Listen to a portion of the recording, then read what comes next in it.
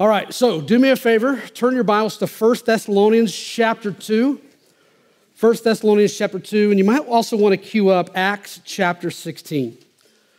1 Thessalonians chapter 2, and we're going to get to Acts 16 here in just a few minutes. I had a couple people ask me, hey, when are you going to get back to the volume of the book series? Well, that's coming. But before we do that, we've got a special week next week. So next week, a friend of mine is going to be here. His name is Justin Bedwell. He's a missionary to Zambia, Africa. He's a good friend of mine. He's actually been to Harvest a few years ago when we were back renting the Methodist church building. He and a group of others had come, and so he's been to Iola, but he didn't speak or anything like that. And Justin and I have quickly become fast friends. And so he's on his way in from Nebraska to Lee Summit and what have you, and then he's going to be here this coming weekend. So he's coming in Friday, and he and his family are leaving on Monday.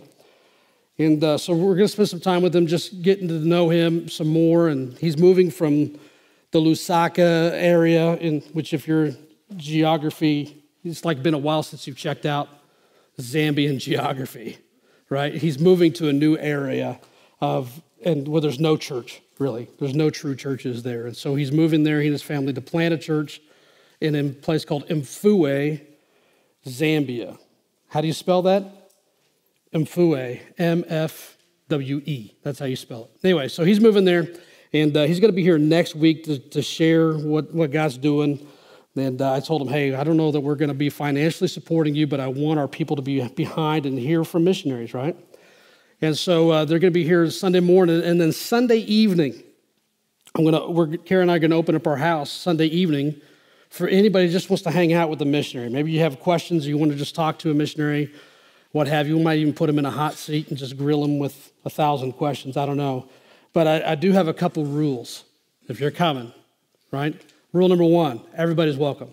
That's rule number 1. Rule number 2, watch your children, right? That's rule number 2. Everybody said amen. Rule number 3, you bring a snack, because I'm going to be hungry, right? So rule number 3 is you got to bring a snack. And if I had a rule number 4, it'd be bring a good attitude. Other than that, man, we're going to have a blast, right? So that's going to be next Sunday evening over at the Godfrey's. I don't know exactly what time. You'll get that information probably later this week. But Justin and his family is really looking forward to being here. All right. So today is the first Sunday of 2004. Is that crazy to think? I'm old. 2024. Maya's looking at me like, you are old. You're getting senile. 2024. And something we typically do is a vision message, just to always remind ourselves of what the vision of the church is. And then tonight, if you consider yourself a member, we'd love to have you. 6 o'clock p.m., we're going to be talking budget and finance. We do that once a year.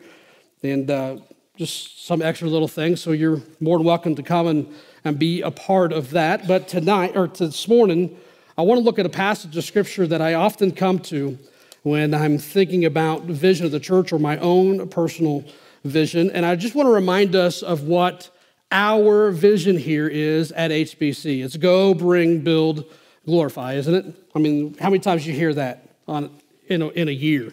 I'm hoping you hear it every single week, numerous times. That is our vision of our church, is to go, bring, build, and glorify. In other words, we want to be a going church, right? We want to go where the people are. We want to be a bringing church. We want to bring people to meet Jesus and to know Jesus and to serve Jesus. Now, we get this vision from Haggai chapter 1 and verse 8. Haggai chapter 1, verse 8, go up to the mountain and bring wood and build the house, and I will take pleasure in it, and I will be glorified, saith the Lord. So go, bring, build, glorify. And this is a vision we've had for a long time, and until the Lord changes it, this is what we're going to roll with. Listen, we are living, breathing, walking temples of God. That's what the Bible says.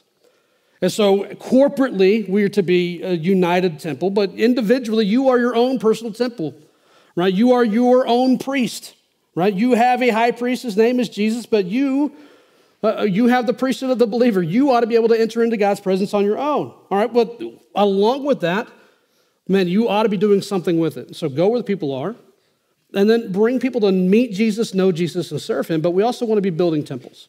We want to see you growing in temples that reach the world. In the Old Testament, the world had to go to the temple. In the New Testament, the temple goes to the world.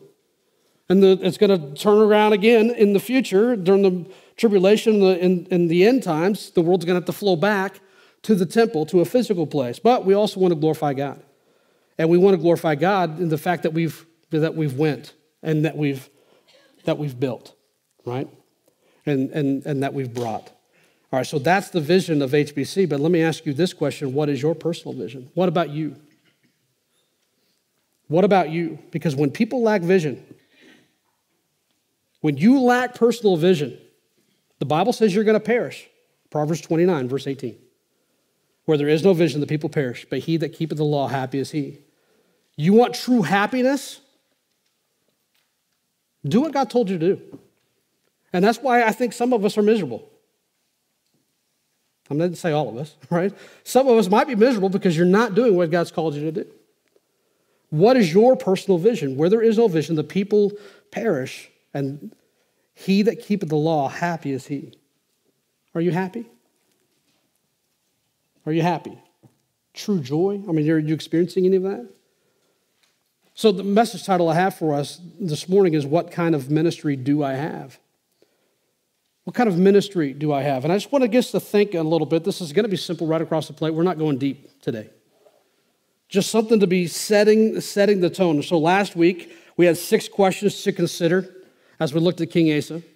Roll into this week and looking forward. What kind of ministry do I have? 1 Thessalonians chapter 2, verse 1.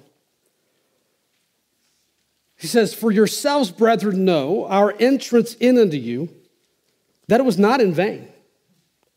But even after that we had suffered before and were shamefully entreated, as you know, at Philippi, we were bold in our God to speak unto you the gospel of God with much contention. For our exhortation was not of deceit, nor of uncleanness, nor of guile, but as we were allowed of God to be put in trust with the gospel, even so we speak not as pleasing men, but of God, which trieth our hearts. For neither at any time use we flattering words, as you know, nor a cloak of covetousness. God is witness. Nor of men sought we glory, neither of you, nor yet of others, when we might have been burdensome as the apostles of Christ, but we were gentle among you, even as a nurse cherisheth her children. So, being affectionately desirous of you, we were willing to have imparted unto you not the gospel of God only, but also our own souls, because you were dear unto us." Now, Paul is giving the Thessalonian church an understanding of what he was thinking when he came into town and what his passion was and the direction of his ministry. He's revealing what his ministry was. And I think we can glean a lot from that. And there's a host of things we can pull out of these 8 verses. And so I stripped it way back to 3 main points, okay? Just 3 simple ones. And they're all 3 questions. The first one is this: do I have an opportunity-centered ministry? Do I have an opportunity-centered ministry? Or maybe off to the side you might write, am I seizing every opportunity to minister? Am I seizing every opportunity to minister? So he says this in verses 1 and 2. "Yourselves, brethren, know our entrance in unto you was not in vain. But even after that we had suffered before and were shamefully entreated, as you know, at Philippi." He's looking back to something that's happened to them in ministry. He says, okay, based on that, we came into town. He says, the last part of verse 2, "We were bold in our God to speak unto you the gospel of God with much contention." All right, so before we get too deep into this, I'm just going to ask a bunch of questions today just to get us thinking. The first one is this: okay, have you been looking for open doors to walk through? Because if you're going to have an opportunity-centered ministry, then you need opportunities. Would you agree with that? You need opportunities. And you have to be looking for opportunities to open doors. You have to be looking for open doors to walk through. It's hot. I'm taking this off. Colossians chapter 4, verse 3. Colossians chapter 4 in verse 3, he says, "With all praying also for us, that God would open unto us a door of utterance to speak the mystery of Christ, for which I am also in bonds." So we're looking for doors that get opened to speak the mystery of Christ. Right, so God's the one who opens the door. You got to get this. The phrase, you ever heard the phrase opportunity knocks? You ever heard that? That's a lie. It's a lie. Opportunity doesn't knock. You do. You find opportunities by knocking. Opportunity doesn't knock on your door, right? When was the last time somebody came knocking on the front door of your house and said, hey, I'd like to know how to get saved. You're the person that I need to talk to. Does that happen very often? The answer is no. It doesn't happen very often. In fact, never does that happen. But how do you find an open door? You knock, right? Now, what would happen if that same individual came to your door and instead of knocking, just walked in? What happens? I know what Dave Shelby's answer is. Boom. Right? Pretty much that's the answer. You walk into my house unannounced and I don't know you, you're going to end up on the floor in some way, some shape, some form. Some of us, it's going to be with a baseball bat, maybe a fist, maybe a Glock. I don't know. But there's going to be an issue. And listen, I think sometimes we're trying to cram the gospel down people's throats. That doesn't work, does it? It doesn't work. But oftentimes we're just living life without even looking for opportunities. So is your ministry an opportunity-centered ministry? Are you aware? Are you even looking for open doors to walk through? Well, I would. I'd share the gospel if God just gave me an opportunity. Trust me, God's giving you opportunities. He is giving you opportunities. The question is, are you looking for them?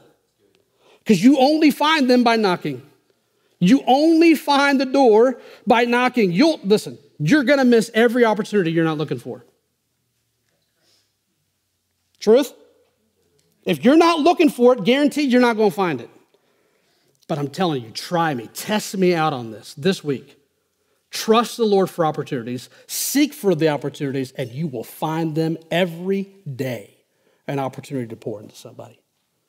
Guaranteed. If you just have the mindset, you just have the idea, I'm going to trust the Lord for an opportunity today. Lord, give me one, please. You'll find it. And then it's up to you whether you walk through that door or not. Right? Guaranteed. Right? But here's what happens. We're often waiting for opportunities to minister. We're always waiting for the most convenient time, the most opportune time. And we say things, well, I just need a break, or why is this so hard? You don't know what I'm going through. You ever said that? Ever heard that? You don't understand what I'm going through. Oh, well, there's the key right there. That's the key right there. Have you considered that what you're going through is the open door? Full stop. Have you even considered that? That what you're going through is the open door. Because what you find here in verse 1 and 2 is Paul talking to the Thessalonian church saying, hey, listen, I was shamefully entreated in Philippi. And because that happened, now I'm here in Thessalonica. If it wasn't for what Paul went through in Philippi, he would not have been in Thessalonica. It was the difficulty that opened the door for him to minister. Now, go to Acts 16. You got to get the full story on this. Acts 16, verse 22.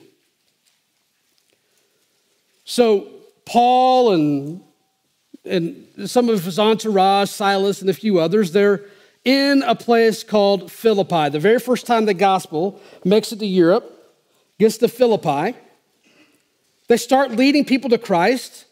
Well, people don't like it. Acts 16, we're jumping right in the middle of the story. Verse 22. And the multitude rose up together against them, and the magistrates rent their clothes and commanded to beat them. And when they had laid many stripes upon them, they cast them into prison, charging the jailer to keep them safely. That's what Paul is referring to. When you're reading in 1 Thessalonians 2, he's referring to this. So he's preaching Jesus, he's preaching the gospel, the multitudes get around him, and they beat him.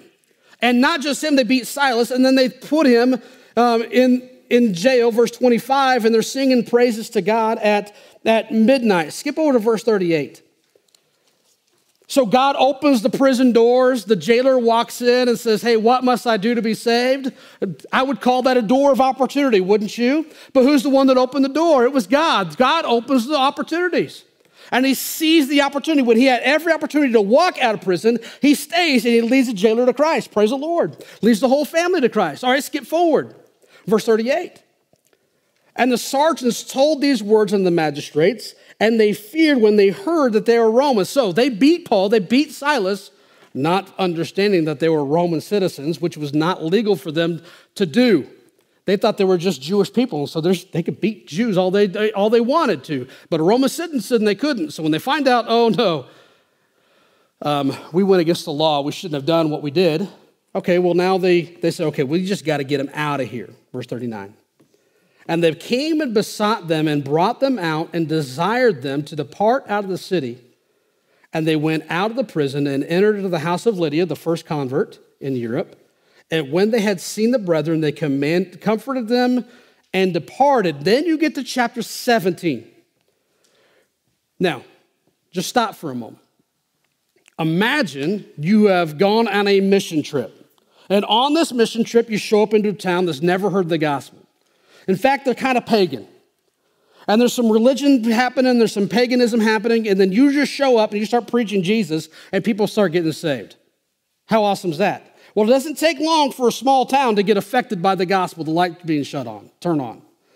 Right? So they get upset, and so they beat you within an inch of your life. And then they throw you in prison.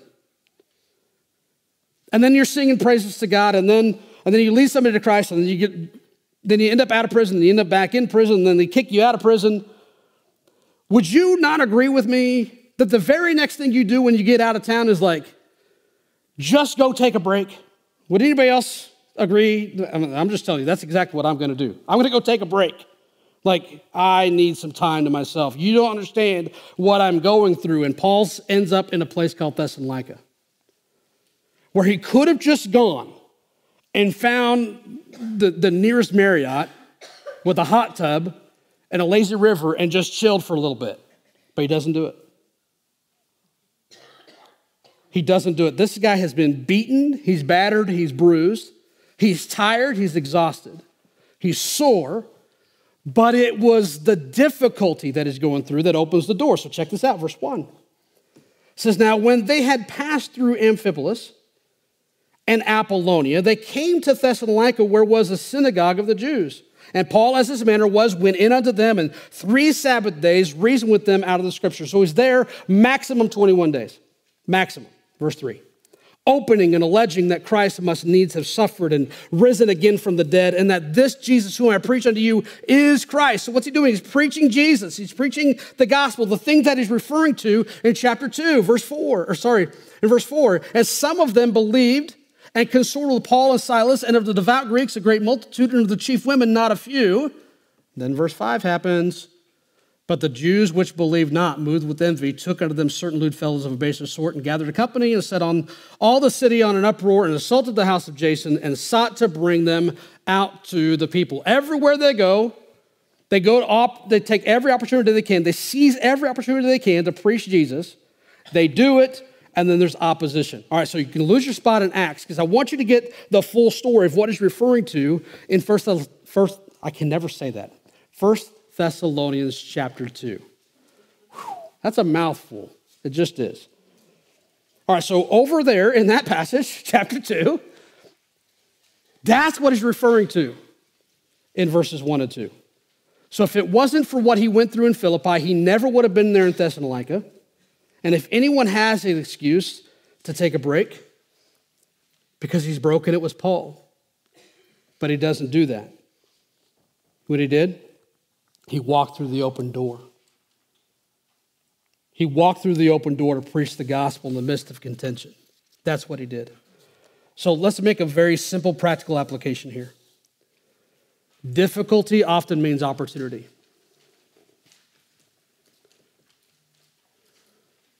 And usually we think the exact opposite, don't we? We often complain about how our situation hinders our opportunities.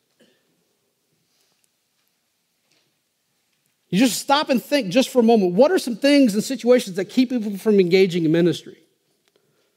It's usually busyness or something that they're going through. Well, the question on the table is, have you considered that what you're going through is the opportunity? And he seizes it. He takes advantage of it. Well, how do you know when God's giving you an opportunity? I'm going to tell you right now, one of the best ways you can find out whether God's in it or not, it's hard. There's opposition, and it's difficult. 1 Corinthians chapter 16, verse 9.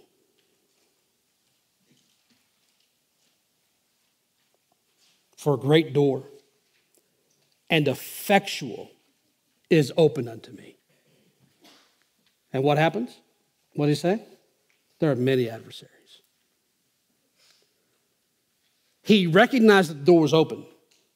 And the reason he knew the door was open is because there was a whole lot of adversary. Things standing in his way. All right, so chapter 2 again, 1 Thessalonians chapter 2, at the very end of verse 2, he says, look, I preach the gospel with much contention, not just a little. It wasn't just hard. It was like really hard, really difficult. Okay. Difficulty often means opportunity. Know that. So the question is, do I have an opportunity-centered ministry? You're going to find those opportunities by knocking, and you're going to recognize it by the difficulty. Does that make sense? Well, that's exciting to look forward to, isn't it? Yeah, it's hard.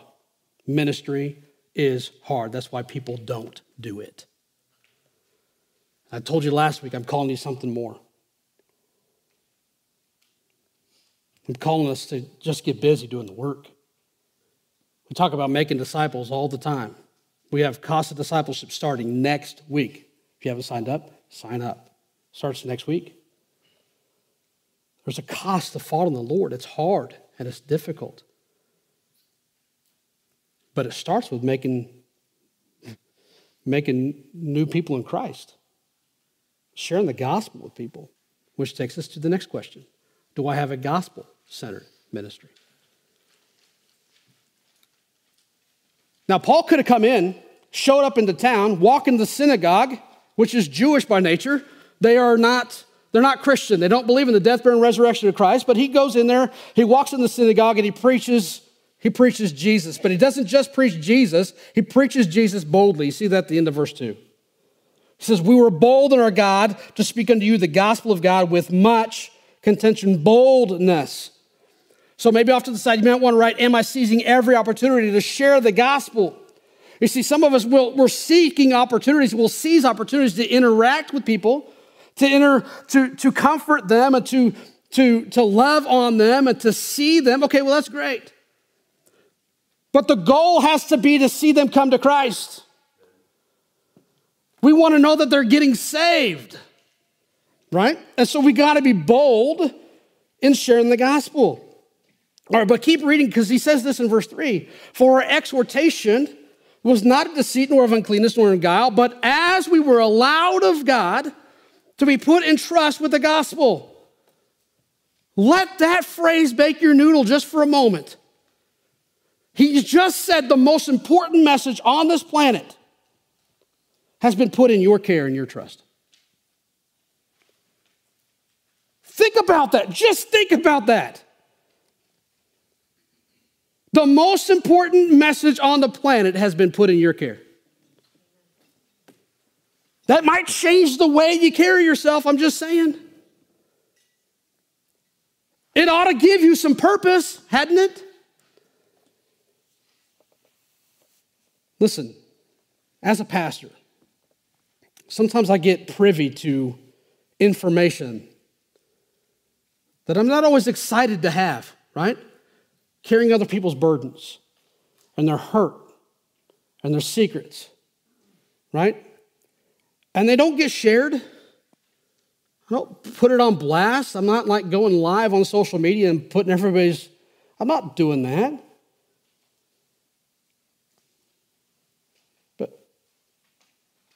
man, I hold on to that stuff and I take it to the Lord and we counsel. You know why I do that? Because somebody put me in trust with that. Does that make sense? And maybe there's been a time where somebody's put you in trust with a secret or something that they just shared, their heart. And you just blabbed it. You shared it with the wrong person.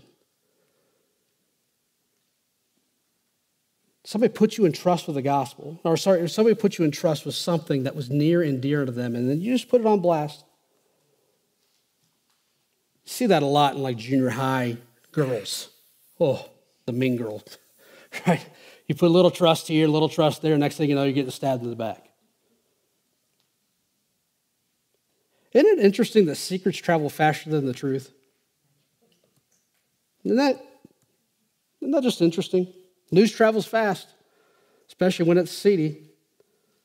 But we have like the most important message on the planet that God would have us to share. Like, share this one. Go tell the world. Just go do that. We just hold it. We just hold it. So he's put you in trust with the gospel. All right, so that tells me three things we need, at least three things. Not only three things, but at least these three things. The first one is, are you even able to declare the gospel? So if God's deemed you worthy of holding it, to have responsibility, to be in trust with the gospel, can you even declare it? I'm not going to do this, but if I called you up and gave you a microphone, could you lay the gospel out? Could you do it? Whether that's the Romans road or however way you share the gospel, death, burial, and resurrection of Christ. Could you do that? Are you able to declare that? Well, Colossians chapter 4, verse 4 says that I may make it, that's the gospel, manifest, clearly seen, made known, as I ought to speak. It should be clear, it should be concise. Are you even able to declare it? This summer, I'm trusting the Lord to maybe do a evangelism workshop. Maybe look at some of those things. But if he's put you in trust with the gospel, the next question you have to consider then is, are you a vessel that's worthy of carrying it? If he's put you in trust with it, are you even being faithful with it? Or is your vessel worthy of carrying the gospel? Because 2 Timothy chapter 2, verse 20 and 21. Verse 20 says, but in a great house there are not only vessels of gold and of silver, but also of wood and of earth, and some to honor and some to dishonor. And that's true, right? You have your fine china and you've got your fake china, right? You got your glass dishes and you have your paper dishes, right? You've got all those things, and there's times and places to use whatever dish. All right, but look at verse 21. Because it says, if a man therefore purge himself from these, he shall be a vessel unto honor, sanctified, set apart, and meet or qualified for the master's use and prepared unto every good work. That is what it means to be put in trust with the gospel. Then I need to be able to possess my vessel in sanctification and honor, 1 Thessalonians chapter 4. Am I carrying myself in a way that the vessel is worthy to be holding the gospel? All right, but Colossians chapter 4 and verse 5 says this. It says, walk in wisdom toward them that are without, redeeming the time. All right, so here's what I've learned. That a good question to ask is, you say, yeah, I am sharing the gospel. I'm taking every opportunity to share the gospel. And I talk about Jesus all the time. Okay. Are people rejecting the message, or are they rejecting the messenger?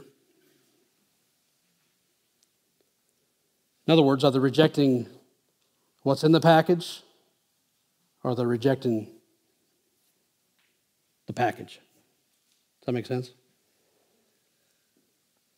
So he's put you in trust with the gospel. Do our lives match what we're saying? Because if our life doesn't match what we're saying, then who cares? No one's going to care. And so when some dude shows up into town after just getting whooped and just getting beat, then walks in bearing in his body the marks of the Lord Jesus, and he starts preaching Jesus. It's not a suit and tie, right? Baptist pastor up there. No, it's a beat up dude preaching Jesus. And everywhere he goes, people are getting saved because his life matched his message. And that's something for chew on, for me. That's definitely something to chew on. All right, so let's make an application here then. The only way to be faithful with the gospel is to speak it. Are you being faithful with the gospel? Simple question. Are you speaking it? If you're not speaking it, then no. The answer is no. Simple. Simple as that. Are you being faithful with the gospel? Because he says in verse 2, bold to speak unto you the gospel of God with much contention. The only way to speak is to be bold. That's what I want you to get.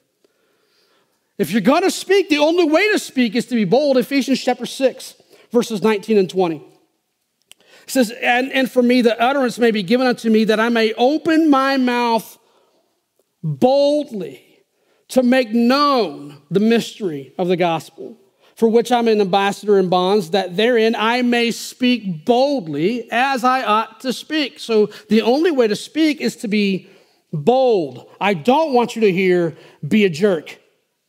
That's not, boldness does not mean jerkness. Hello, somebody. Bold just means you're not afraid to talk about it. Right?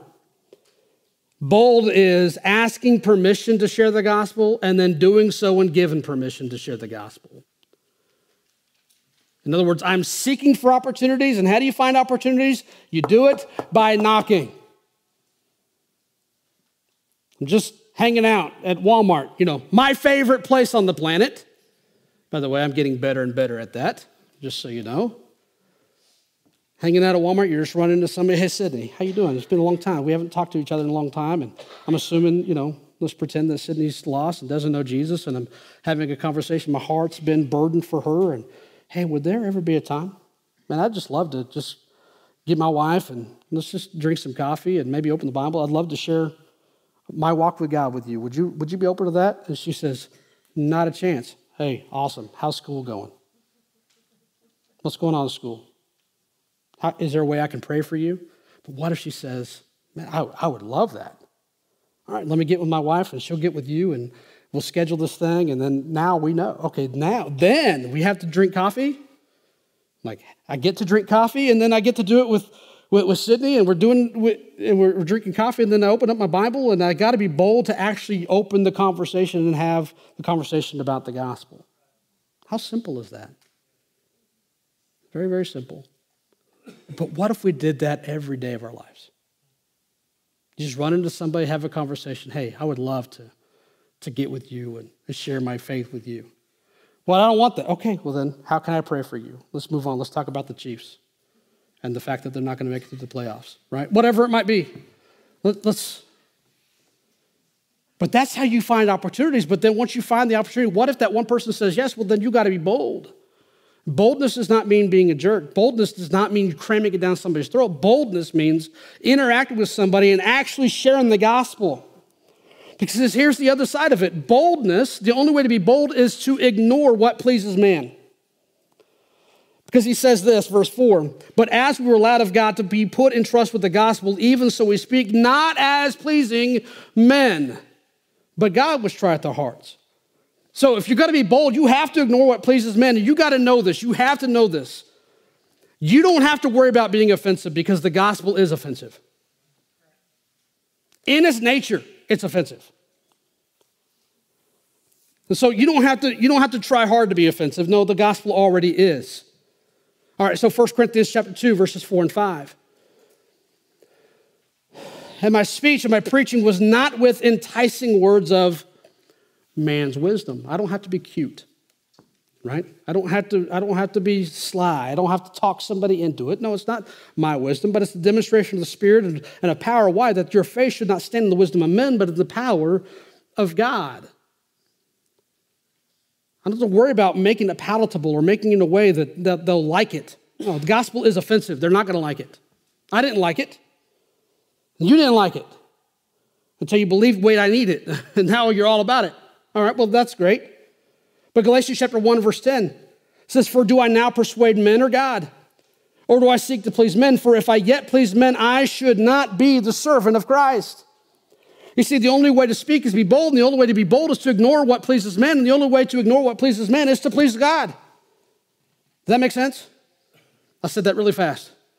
But it's true. The only way to speak is to be bold. The only way to be bold is to ignore what pleases man. And the only way to ignore what pleases man is to seek to please God. That's what he just said. Not as pleasing men, but God. Because if I please men, I should not be the servant of Christ. Very plain, very plain. So verses 1 to 4, he just talks about the gospel and how he entered into them. But I want you to see verses 5 to 8.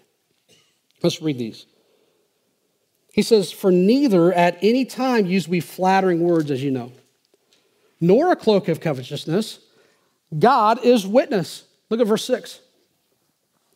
Nor of men sought we glory, neither of you, nor yet of others, when we might have been burdensome as the apostles of Christ.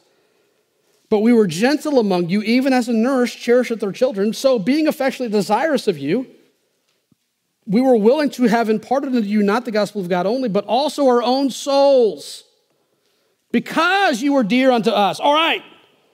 So the first question we asked was, do I have an opportunity-centered ministry? Am I looking for every opportunity? The second question is, do I have a gospel-centered ministry? Third question, do I have a people-centered ministry?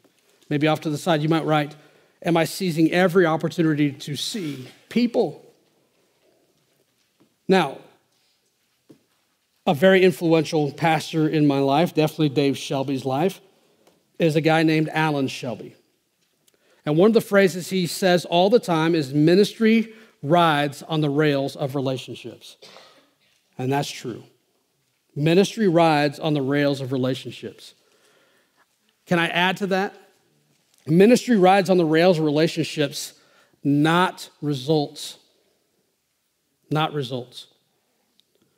If you're involved in any kind of ministry in any way, and it's all about results, it's always about numbers, we're in trouble, man. We are in trouble. And I say this all the time, guys. I am not at all interested in becoming the biggest church in town. Don't care about that at all. Like at all. In fact, as we get bigger, it kind of freaks me out. Just be honest. Because it gets hard.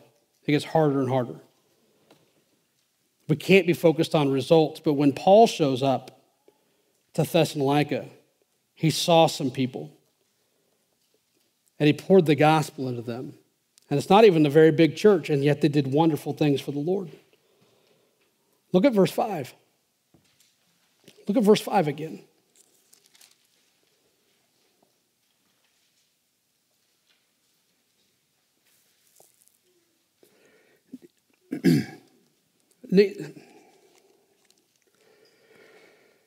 Neither at any time use we flattering words, as you know, nor a cloak of covetousness. God is witness. Nor of men sought we glory, neither of you, nor yet of others, when we might have been burdensome as the apostles of Christ. Listen, if you're going to be focused on people, the first thing you gotta deal with is people need to know that you're sincere. You ever been around people who are just fake all the time? How are you? Oh, I'm this and I'm that. You're lying through your teeth. Listen, people need to know that when you interact with them and you're engaged in ministry, that you're sincere. They need to know that they aren't a project. They need to know that you're not engaged in sales. Can I get an amen? They need to know that. Because if you start coming in there and treating the gospel as a used car salesman, they're going to see right through it.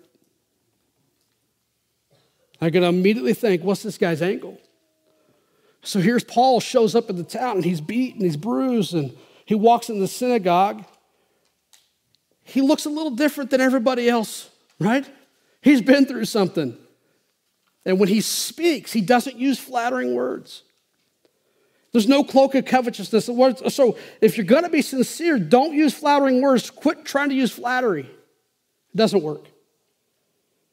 No cloak of covetousness. In other words, there's no room for hidden agendas. Because here's what happens, and I see this a lot in ministry, and I'm stepping outside of the gospel so much as I'm talking about local church ministry just for a moment. There's a danger that we get the idea, the concept in our hearts that we're more interested in what this person has to offer than what I have to offer them. Does that make sense? Don't ever get caught up in that trap. Somebody new shows up in the ministry and they seem gifted, they seem talented, they seem this, they seem that. You immediately start thinking, oh, what I can do with this person. Slow your roll. The goal isn't to see what they have to offer you, and the goal is always to see how you can minister and help them.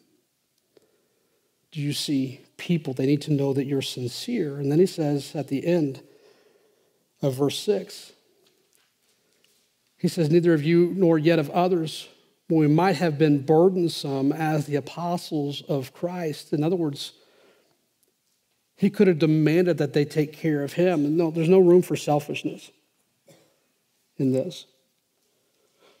So people need to know that we're sincere, but verse 7. But we were gentle among you, even as a nurse cherisheth her children, so being affectionately desirous of you, we are willing to have imparted unto you not the gospel of God only, but also our own souls, because you were dear unto us. So people need to know that you're sincere, but people need to know that they are loved.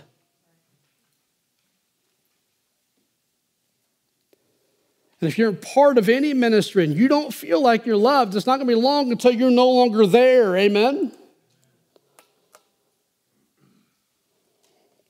And Paul's making sure that they know they're loved. Well, how does he do that? Well, you see that in verse 7.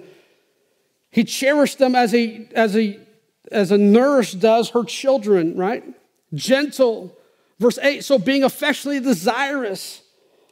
You love them by embracing them. Not in a, don't take that weird. You know what I mean?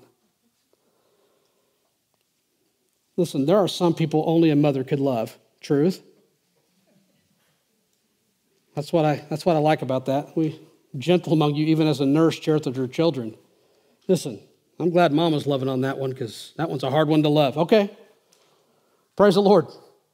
There are people that like that for sure. But the way you show love is you embrace every aspect of somebody's life. You're gentle among them. You have a mother's care over them.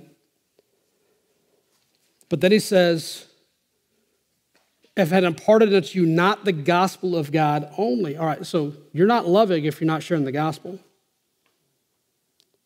You love them by embracing them, but you love them with the gospel. That's how you love. You love them enough to tell the truth. Penn Jillette, from Penn and Teller, he used to say this: how much do you have to hate someone to not share the gospel with them? That's an atheist saying that. He goes, I have no respect for a Christian who refuses to share their faith. Because how much do you have to believe that to be true and not share that with me? Woo. Paul Clark said it this way: the worst crime in the desert is to know where the water is and not tell anybody. I'll never forget that quote. But how do you love somebody? Well, you let them know that you're sincere, but you love them by embracing them, by sharing the gospel with them, but you love them with your life. That's how you love them. He says, not only the gospel of God only, but also our own souls. Why? Because ye were dear unto us, willing to lay down your life. your time, your energy, your prayer, your affection, all of it. All right, so let's get really practical here as we land this thing. If we don't have a heart for people, we'll never have a heart for ministry. If we don't have a heart for people, we will never have a heart for ministry. Let me just tell you, right there is why a lot of people struggle in ministry. They're happy to share the gospel. They're happy to love on people, but they're not necessarily willing to give people their hearts.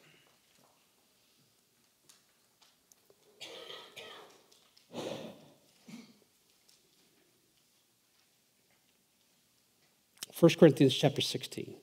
Great lesson for us. Oh my goodness, a great lesson for us. 1 Corinthians chapter 16, look at verse 15 first. It says, I beseech you, brethren, you know the house of Stephanas, that it is the first fruits of Achaia, and that they have addicted themselves. They addicted themselves to the ministry of the saints. In other words, this didn't come naturally. Didn't say they got addicted. They just said, I'm going to do this so much that it becomes the only thing I do, the only thing I live for. You ever been around an addict? Every decision they make is based on their addiction. Everything they do is based on their addiction. They wake up thinking about how they're going to get their next fix on whatever that addiction might be. I don't care what it is. That's when you know you become a minister, when you've addicted yourself to the ministry so that you can't think. Every decision you make boils down to the ministry. But you're like, but I'm not that. Well, how do I do that? Well, let me give you verse 16 then, because verse 16 says that you submit yourselves unto such. Find somebody that you knows that way and submit yourself to them. Glean from them, learn from them. And to everyone that helpeth with us and laboreth. You have a hard time sharing the gospel? Find somebody that doesn't. Hang out with them. You having a hard time doing children's ministry? You don't know the best way to do it? Find somebody who's good at it and get next to them. It doesn't really matter whatever your scope is, whatever God's called you to. Find somebody who's doing it. Get beside them and glean from them. And to everyone that helpeth with us and laboreth, find somebody who's doing that. Now, let me give you my definition of ministry, and this is where we'll close. My definition of ministry is laying down your life while telling others about why Christ laid down his life and inviting them to lay down their lives to follow the Lord. That's my definition of ministry. And you do that on repeat for the rest of your life. I don't want you to hear, well, Tony's calling me to pastor. No, I'm not. I'm praying that God will raise up more pastors. I'm praying that God will raise up missionaries. And I'm going to do everything I can to help facilitate that, throw my guts into that. But I'm also praying that God will raise up children's workers, children's ministers, and student ministry and youth ministry. And the aged men and the aged women pouring into the young women and the young men. I'm praying that everyone in this room who knows Christ as Savior will lay down their life right now. Will lay down their life to tell others about why Christ laid down his life and invite others to lay down their lives and follow the Lord. And do that for the rest of the days you have on this planet. That's what I'm asking. And that's what I'm calling you to.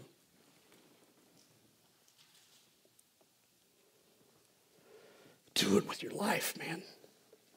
Is your ministry, not HBC's ministry, your ministry. Is it focused? Is it seizing every opportunity? Is your ministry seizing every opportunity to share the gospel?